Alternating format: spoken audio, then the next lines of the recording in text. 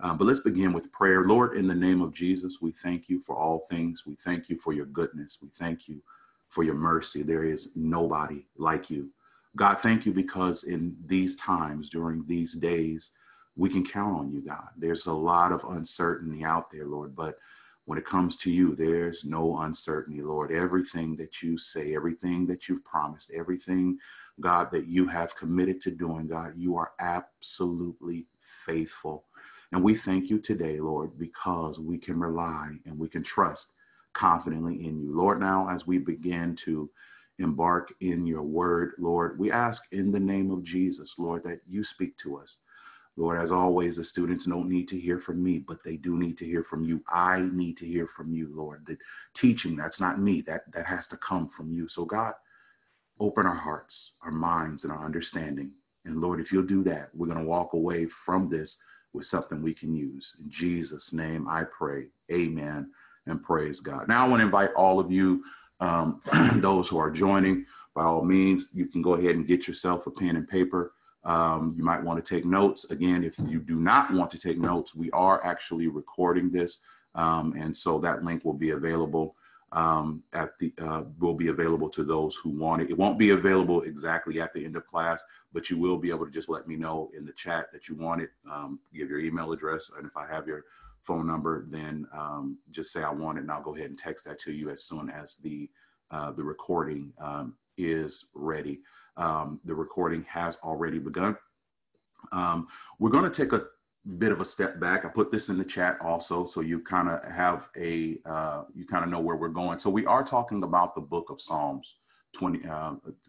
Well, let me put it this way. We're talking about Psalms 27 in particular, but we want to take a bit of a step back. I realize that there are a lot of us who don't really have a background or understanding of the purpose of the Psalms. Now, many of us have read the Psalms for years, and we use the Psalms and we know much about the Psalms, but there are those who are joining or those who've just never had anyone go into the depth of the meaning. Now, we won't be doing a super deep dive into the book of Psalms, but I do want to give you some context because there is a lot of lessons or a lot to be learned from the books themselves, not just the entire content of the book, but the history and the purpose of the book. So the information surrounding the book being put together, when it was written, and all of these sorts of things, all of these things work together to not only flesh out our understanding, praise God,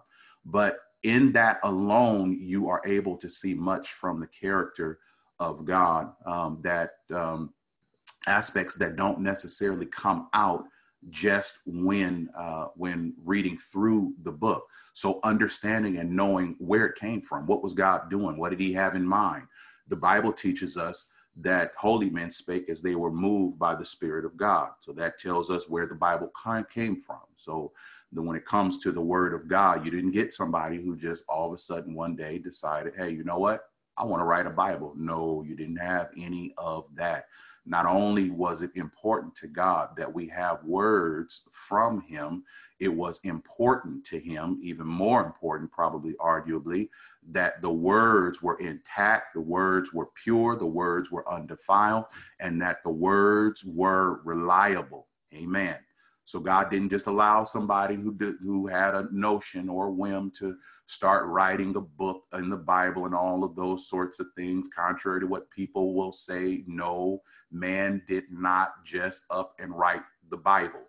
Now, when it comes to the word of God, God did use men to write the Bible, but he did not just use any men. He didn't use men that were on their own, had their own agenda. He did not use men that just had something they wanted to get off of their chest. He did not use men that decided that they just wanted to sound prolific and all of these things. No, the Bible teaches us that holy men spake as they were moved by the Spirit of God. Now, first point you need to understand is that they were holy men. This means they were separated. This means they were dedicated. This means that they had a lifestyle that wasn't like what some of us have. Some of us, we don't really we aren't always caring too much about how we come off in the way that we walk. But you got to understand, to be a child of God, you have to be concerned about these things because your walk is important. So God used individuals that were holy. These people were separated. These people were dedicated. For those of you who might be Bible students, you'll recognize that kind of phraseology as a reference to the doctrine of sanctification, which also means to be separated and to be dedicated. You're separated from something, amen, and then you're dedicated unto something else. In the case of when it comes to God, that simply means that we have been separated from this world, okay, and we have been dedicated to the Lord Jesus Christ, to his purpose, and to doing what God has commanded of us in the word. Now, the book of Psalms, for many of you, your Bible consists of 66 books. You've got 39 Old Testament books, 27 New Testament books. And so the books of the Bible have a division that we call Old Testament and New Testament. And this is for those who may not know, and those who will be joining. Praise the Lord. So we have the Old Testament and the New Testament, and the Psalms being located in the Old Testament is a very interesting book, because with the other books of the Bible, okay, you can, if you study long enough and get into it far enough, then what you will come across is information regarding specific dates or close enough approximate dates as to when God used these authors or these holy men to write or to pen the words of scripture. You can find all of that. But when you get to the book of Psalms, it's very unique. It is very different. And this is one of the things that you want to keep in mind as you enhance and expand your understanding of the book of Psalms. The book of Psalms, what a lot of people don't often realize is that the book of Psalms has multiple authors. Amen. God used multiple authors to pen the psalm. It is true. Most people, their first exposure into any type of background information when it comes to the psalm is usually something along this lines. Well, David wrote the Psalms, and that's partially true, but that's not totally accurate. Most Psalms are attributed to David. Amen. David, for those of you who are not aware, came out of the tribe of Judah. Okay. He was the youngest son of Jesse. Amen. David was also the second king of Israel. All right. Saul being the first king of Israel. David would be the second king of Israel. David was different because under David, the 12 tribes of Israel, amen, represented by the sons of Jacob. Each of the sons of Jacob would eventually become the heads of the 12 tribes. These tribes eventually would grow to a number, amen, and almost an uncountable number. They would grow, and eventually what would happen is that these people, or this tribe, these 12 tribes, would eventually become a single nation. Now, under David, the nation, okay, or the tribes of Israel were united, all right?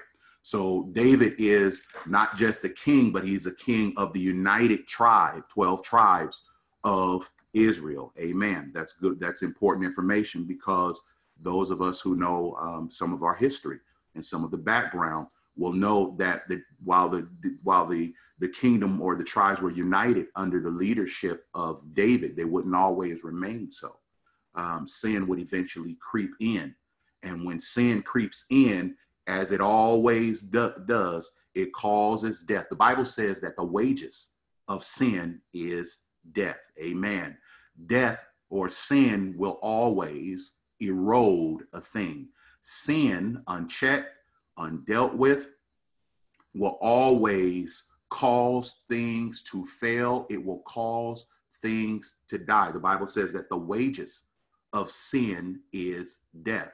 There are a lot of times where we think that nobody knows what it is that we're doing. A lot of us have at times we and it's sad to say, but we're all guilty of it.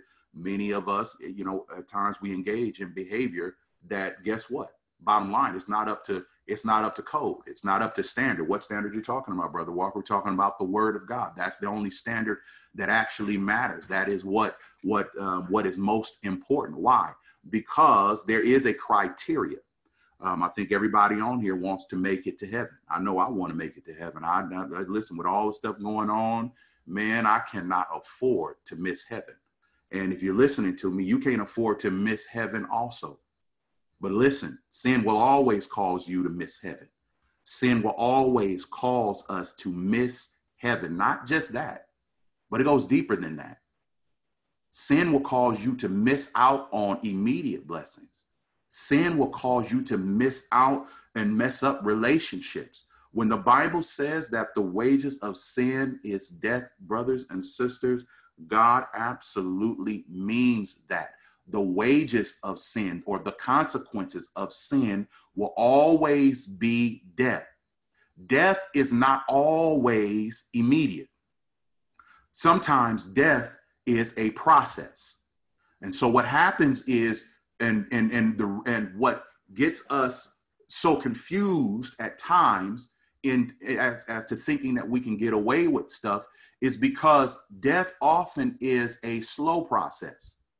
So a thing is not always an instant kill. It's over a course of time. Things begin to die. Things begin to erode. Things begin to deteriorate over a course of time. And so what happens is that the illusion of getting away with things that are not right, that are contrary to the word of God, is made so. We have that illusion because the consequences are not immediate, or at least they don't seem immediate. But if you engage in sin long enough, what is sin? The Epistle of John tells us that sin is the transgression of the law. Transgression simply means it is the breaking of the law. What law are you talking about? The law of God, the commandments of God. Sin is the breaking of those commandments, or the rule set of God. Whatever God tells us to do, when we go and do something contrary to that, we are in violation of the word of God. And what the writer wants us to know, especially in the book of Romans, that the wages of sin is death. So the consequences of engaging in the consistent violation of the word of God might not be seen immediately, but give it some time, because what's happening behind the scenes is that it is eroding and it is killing off things. And before you know it, things that you were able to take advantage of, things that you had, things that were good, you're going to look up one day and all of a sudden those things are no longer there. So the book of Psalms, for this kind of this background, and we'll get to Psalms 27 when we get to it, but we want to make sure we have an understanding of Psalms in general, because there's a lesson, and there are many lessons in this. So Psalms was written by multiple authors, not just David. There are some of the Psalms are known. So, the author is known. Many of them are unknown, and some of the ones that are unknown are attributed to David. So not only are there a group of Psalms, a large group of Psalms that were definitively penned by David, meaning God used David as the instrument. God uses people like you and I use a pen or a pencil. When you write a letter, the question is who wrote that letter, you or the pen? Well, obviously the pen didn't write that letter. You wrote that letter. So too it is with the scripture. God used man, and in the hands of God, man was but a pencil or a pen. And so God used holy men who were separated from this world, dedicated unto him, and he used them to write down scripture and used them to pen these books. Well, David penned quite a few number of the Psalms. And then there is a subset of the Psalms that is attributed to David. So that's why you get kind of a knee-jerk response that David wrote the Psalms. But keep in mind, point number one, David did not write all of the Psalms. He wrote many of the Psalms. Now, the Psalms are typically arranged into 5 books. So and let me back up a minute. Because the Psalms were written by multiple authors, it is also why pinning down the exact date of the authorship or the collection of the book of Psalms as it in its entirety is a difficult thing to do, because the writers that God used to write the Psalms is a collection, okay, of these writings, but they from different authors that God used. And here's the catch: they authored or they wrote at different times. So you do not have, when it comes to the book of Psalms, you don't have what you have with some of the other books that you study in the Bible. You don't have an exact either an exact or a close enough approximation of the writing date of the book. Why? Because you have to take into account the different authors. So they wrote at different times. So trying to understand when the Psalms was written, you probably do better researching when that particular psalm was written, because the book is a collection and that was all compiled at a certain time. But in the inception of this thing, in the writing of this thing, that occurred over a span of time and over many different authors that God used. Amen. Now, the Psalms, moving forward, are typically arranged into 5 books. Now, this arrangement comes from the Hebrew Torah, amen, which basically covers the first 5 books of the Bible, which is commonly referred to or known to us as the Pentateuch, amen.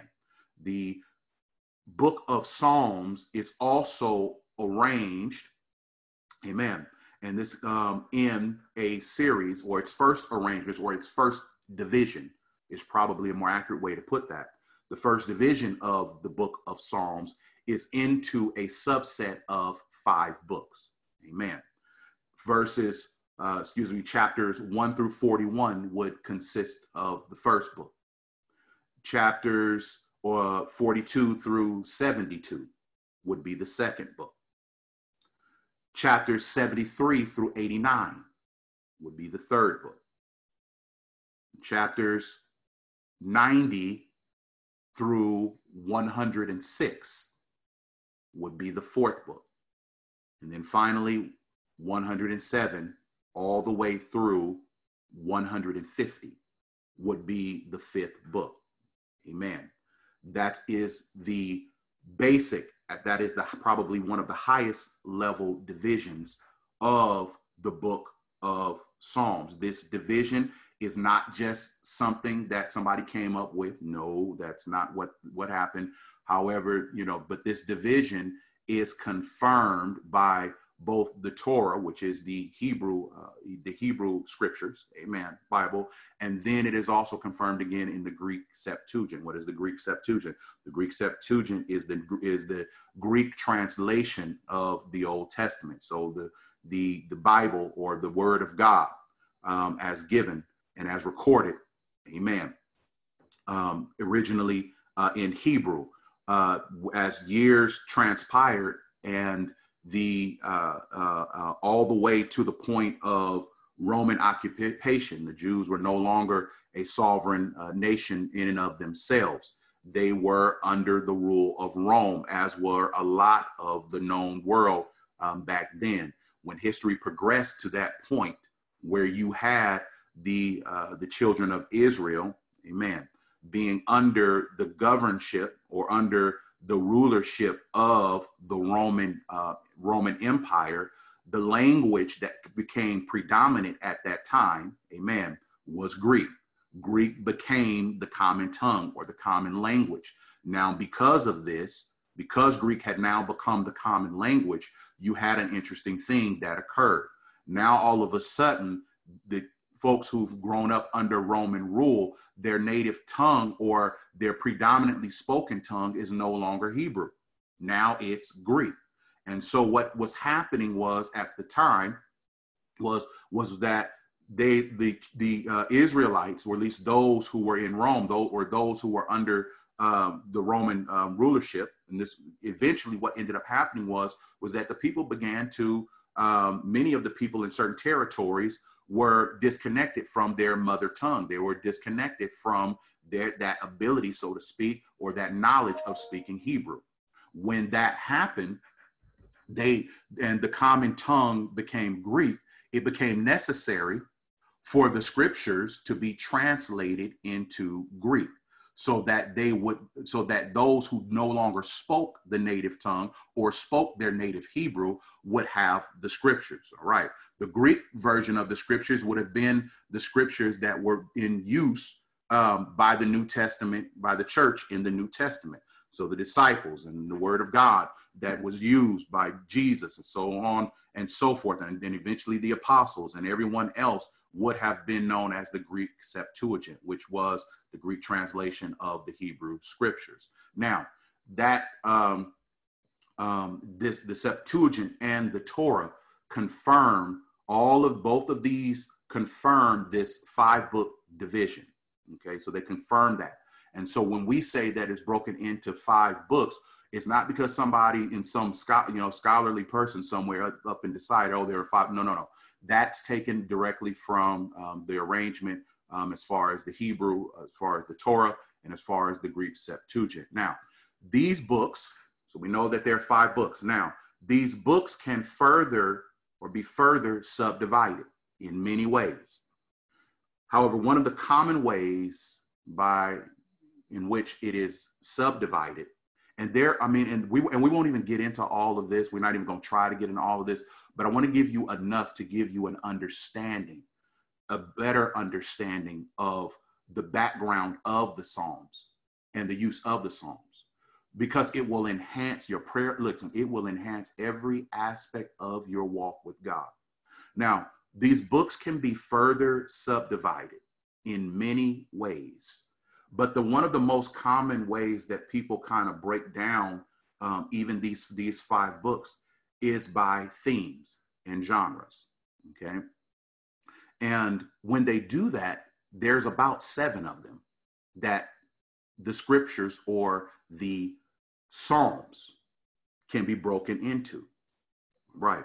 You have about 7 of them. And for those of you who are taking notes, you want to go ahead and write this down. Those of you who are not, just listen along, that's fine as well. Again, we are actually recording this session.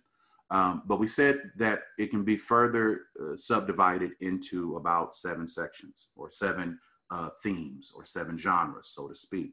The genres as they occur are, the first genre is praise. Amen. That's one of the first themes or categories that you can group the Psalms into is praise. One example of this would be Psalms 92. And if you know that, and if you know that psalm by heart, amen. But for those of you who don't, it's a good idea to go ahead and turn to Psalms 92 and take a look at it. Some of the most, some wonderful scriptures are there. Psalms 92:1 says, "It is a good thing to give thanks unto the Lord and to sing praises unto thy name, O Most High, to show forth thy loving kindness in the morning and thy faithfulness every night, upon an instrument of 10 strings and upon the psaltery, upon the harp with a solemn sound." So you will have this psalm. Psalms 92 is but an example. Amen. It's an example of praise. So there are other psalms that are grouped into that. Psalms 106, Psalms 104, 99, 68, Psalms 97. These are all examples of psalms of praise. Man, you read these psalms, and in these psalms, you learn or you become familiar with the praising of the Lord. You get to see God being praised, being lifted up, and you get to see him in many different ways. That's another benefit of the book of Psalms. Psalms will teach you how to praise. When you are new, and for those who are who have newly been saved, Amen. Glory to God. So you follow what the Bible says, and you've been born of the water and of the Spirit. Amen. You have been born again, as the Bible teaches, according to what the Bible lays down in Acts chapter 2, verses 38. And you can just begin to read that. And I invite you to read that on your own, because if you're not saved, if you have not been born again, that's what you got to do in order to get into God's kingdom. Listen, the church, brothers and sisters, is not something that you can join. I'm going to say that again. The church is not something that you can join. You got to be born into the church. And the Bible calls this being born again. And the way you are born again is by the water and by the Spirit.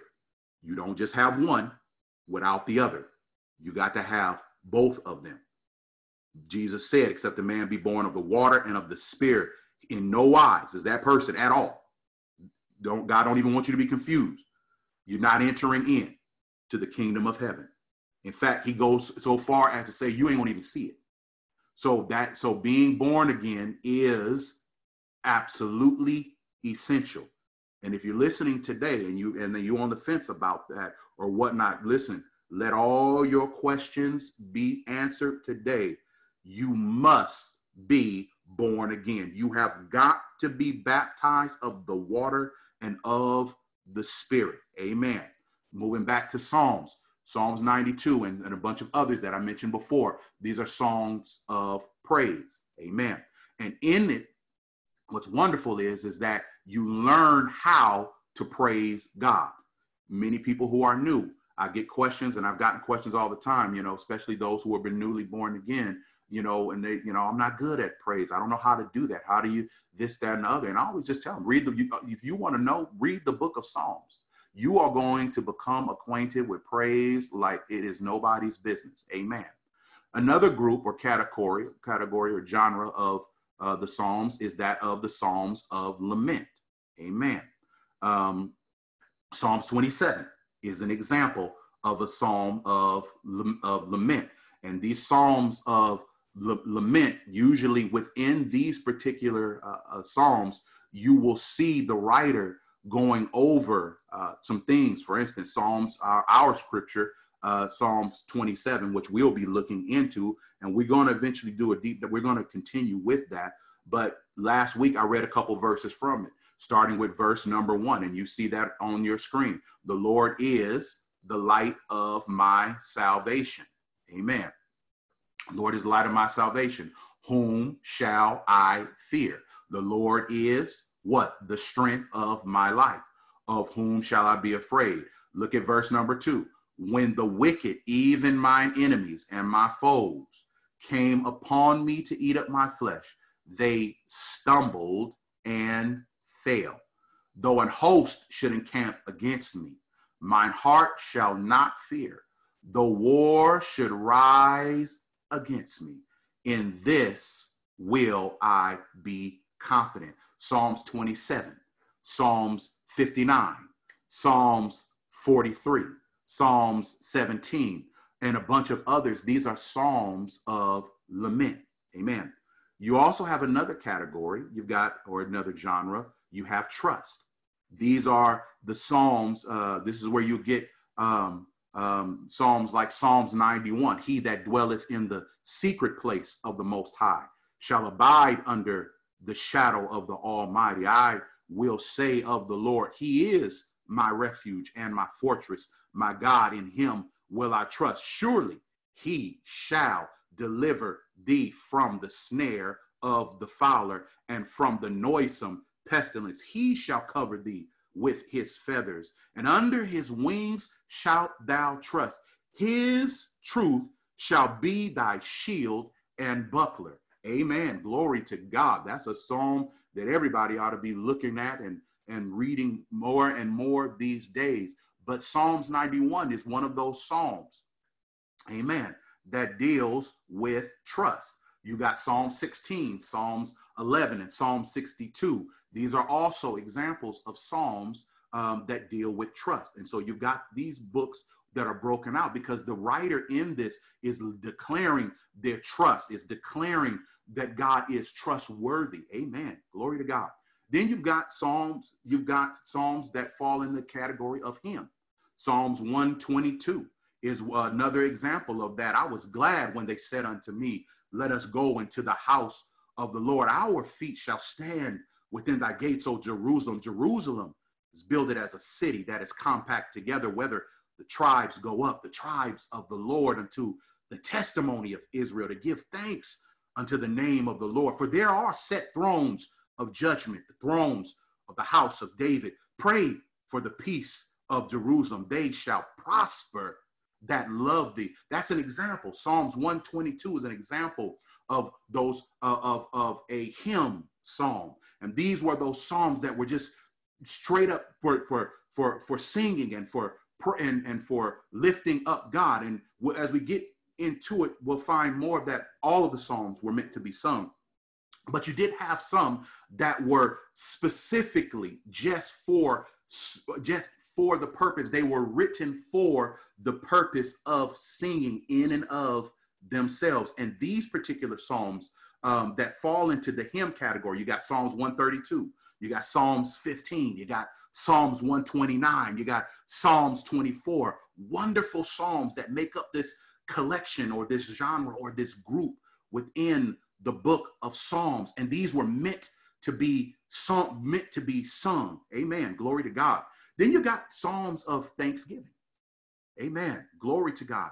Psalms of thanksgiving. This is another group or collection or grouping that the book of Psalms can be divided in. And in the book of thanksgiving, and or in this collection of thanksgiving, you have psalms like Psalms 34. I will bless the Lord at all times. His praise shall continually be in my mouth. My soul shall make her boast in the Lord. The humble shall hear thereof and be glad. Oh, magnify the Lord with me, and let us exalt his name together. I sought the Lord, and he heard me and delivered me from all my fears. They looked unto him and were lightened, and their faces were not ashamed. This poor man cried, and the Lord heard him and saved him out of all his troubles. I don't know about you, but I feel the Spirit this morning. Glory to God. So you've got these praises, you've got this collection or this subset of the book of Psalms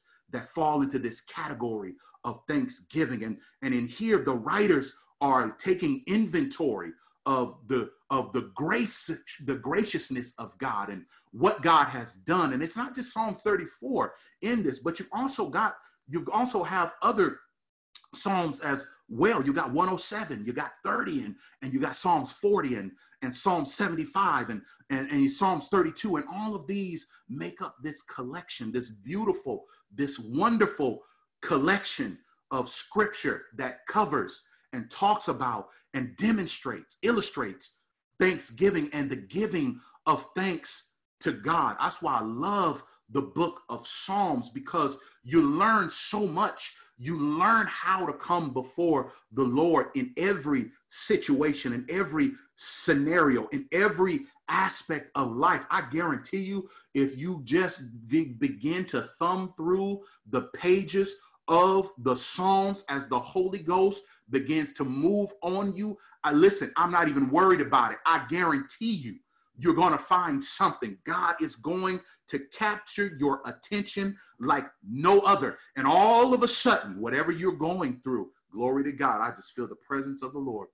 Whatever it is you got going on, whatever it is that is happening, you're going to find as you go through the Psalms, God's going to show you something that absolutely captures, Lord, just the essence of what you're going through. It's going to kind of just say it all. And then you have the other collections as well. You've got wisdom.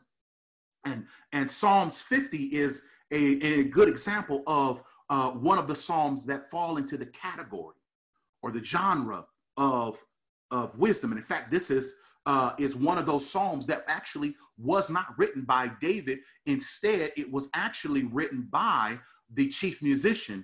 Asaph was the chief musician of David. And he wrote this one, and he said, "The mighty God, even the Lord hath spoken, and called the earth. From the rising of the sun to the going down thereof, out of Zion, the perfection of beauty, God hath shined. Our God shall come and shall not keep silence. A fire shall devour before him, and it shall be very tempestuous round about him. He shall call to the heavens and above and the earth, that he may judge his people. Gather my saints together unto me, those that have made a covenant with me by sacrifice, and the heavens shall declare his righteousness. Do you hear the wisdom that is found in that psalm, declaring and talking about things that had God not even shared it with you, you wouldn't have even known about it, talking about just all of these wonderful things, the sun, the going down, the rising thereof. We learn about Zion and all of these things. And Psalms 50 is not the only one within this collection. You got Psalms 119. You got Psalms 78. You also have Psalms 19. You got Psalms 112. Glory to God. So you have this division of these Psalms that display and demonstrate the wisdom of God. You take a look at these Psalms and something begins to emerge in your mind. If you take time and you read this long enough and you stay in an attitude of prayerful study, and all of a sudden you begin to see, wait a minute, God is absolutely magnificent. He has thought of it all. You see the wisdom that God has given us in those Psalms. And then finally, you got this last collection, or this last grouping. And these are these royal Psalms. They would be considered the Psalms, or the category would be that of royal, or these royal Psalms. And a wonderful example of these royal Psalms or collection of Psalms would be Psalms 110. The Lord said unto my Lord, sit thou at my right hand until I make thine enemies thy footstool. The Lord shall send the rod of thy strength out of Zion. Rule thou in the midst of thine enemies. Thy people shall be willing, and the day of thy power in the beauties of holiness. For the womb of the morning thou hast the dew of thy youth. The Lord hath sworn and will not repent. Thou art a priest forever after the order of Melchizedek. These are one of the royal Psalms and Psalms, and it's a wonderful thing. So you have this Psalms, you have this collection. You've got praise, you've got lament, you've got trust, you've got hymns, you've got thanksgiving, you've got wisdom, and you've got these royal Psalms. And these are some of the further categorizations or subcategories that the book of Psalms is broken down into. The first category is these 5 books, which I gave you a little bit earlier. The second are these 7 fold subset or subgenres or themes, if you as we would call them. And you've got your praise, your lament, trust, hymn, thanksgiving, wisdom, and royal. And the Psalms, brothers and sisters, cover a host of topics. And in no other book is prayer and praise illustrated so well. Glory to God. Now that might just be my opinion, but that's the one I am sticking with. Don't get me wrong. The praises of the Lord, prayer unto God, can be seen throughout the entirety of Scripture. But in my humble opinion, in no other book is it more illustrated so well, demonstrated so well, than it is in the book of Psalms. You see, God literally shows us examples in the book of Psalms. Don't go too fast when you're in the Psalms. Don't just take the Psalms and just run through them. Brothers and sisters, I want to encourage you. Take some time when you're in the Psalms. Don't move too quick.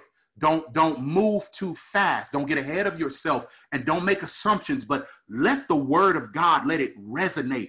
Give time for the Psalms to soak in and to set in, because God literally shows us examples of effective prayer and how to come before him with praise. Glory to God.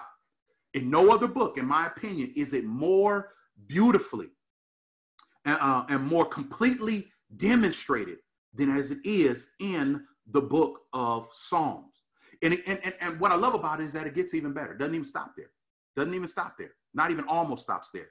It gets absolutely even better because, and I alluded to this a little bit earlier, especially when I talked about one of the categories, that of the category or genre or theme of some of the Psalms, the category of hymn.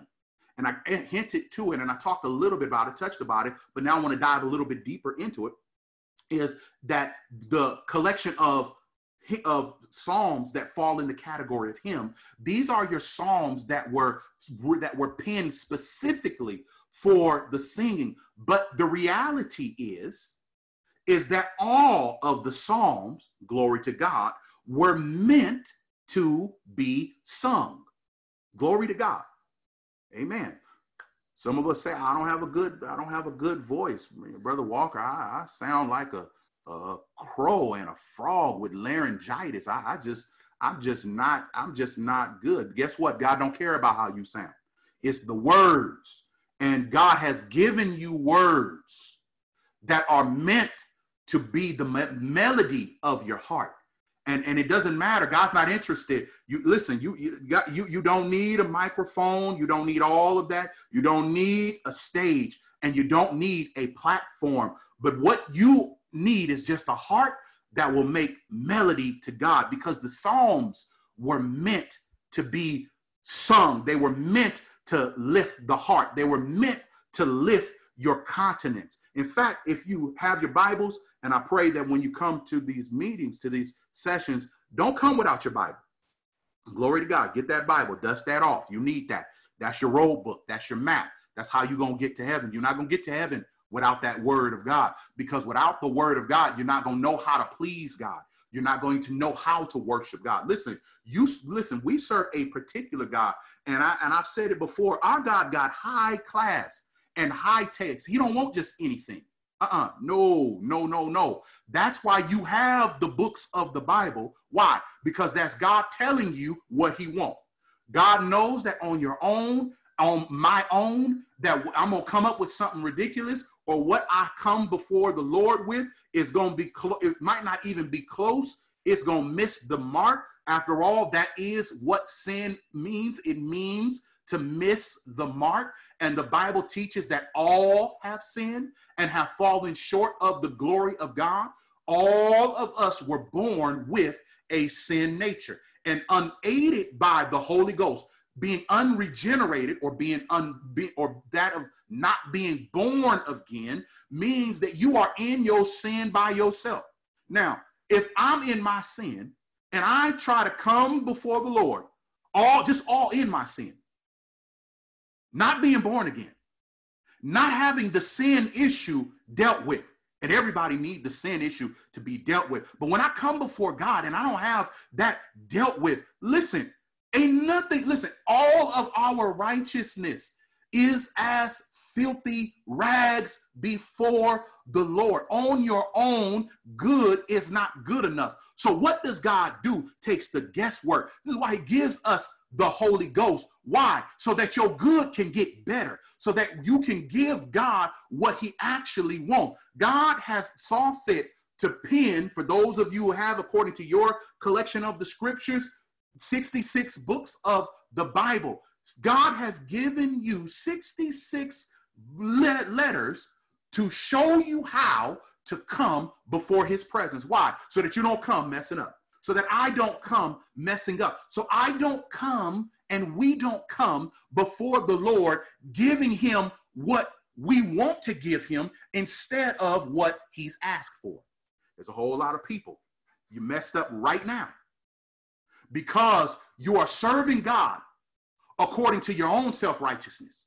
You're serving him according to your own concept and your own ideology. Listen, on your best day, without the Holy Ghost, You're not going to get it right. You might get close. And that's a long if. You might get near. But you're not going to get it right on your own. You need something stronger than you. You need something more able than you. You need something more solid than you. You need something more faithful than you. You need something more consistent than you. You need Jesus. You got to have the Holy Ghost. You got to have these. You got to have these things. So God gives us his word so that we can get it right. Amen. Glory to God. But I said it gets even better when it comes to the book of Psalms, because the Psalms are meant to be sung. A lot of people didn't know this. Turn your Bibles to the book of 2nd Chronicles. Glory to God. Amen. We're just going through. I told you it's a lot to learn just in the book. We hadn't even got back into Psalms 27, but look at how much meat is here in the word of God. And this is just in the study. This is just an overall study of the book of Psalms. And we're not even going into it as deeply as we can. But look at all the meat that God is. Somebody's soul ought to be blessed right now. Somebody ought to be praising God right now. Listen, when the glory of the Lord begins to break forth, and that's what you see when you read the book of Psalms. You see the glory of God breaking forth all over the place. You can't help but praise. But I said the Psalms are meant to be sung.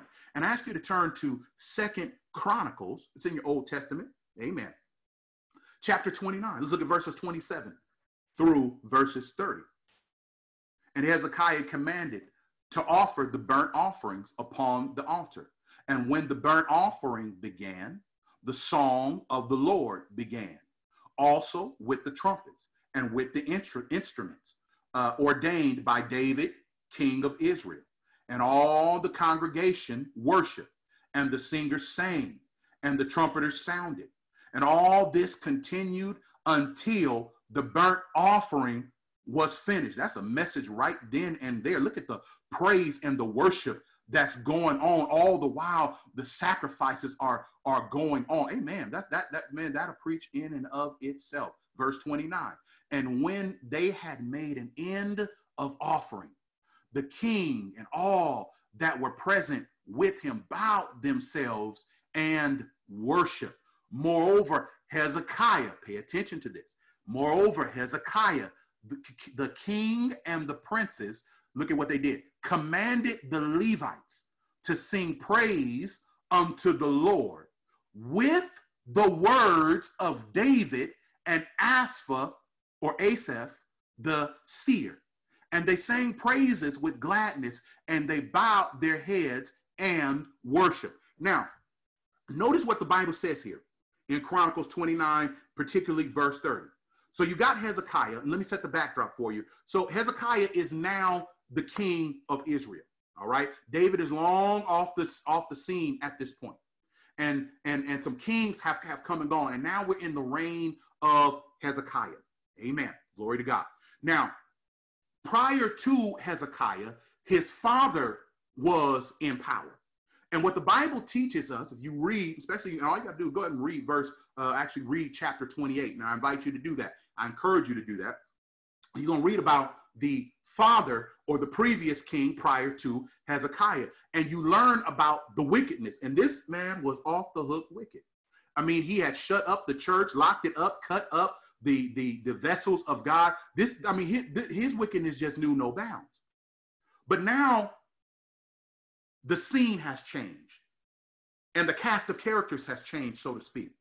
Now the monarchy has passed from Hezekiah's father, and here we have Hezekiah, and the Bible teaches us that Hezekiah did right before the Lord, whereas his father did wickedness before the Lord. So now you got Hezekiah, and the first thing that Hezekiah does is he reopens church. I know a whole lot of us looking forward for the church to be reopened, and you just keep holding on.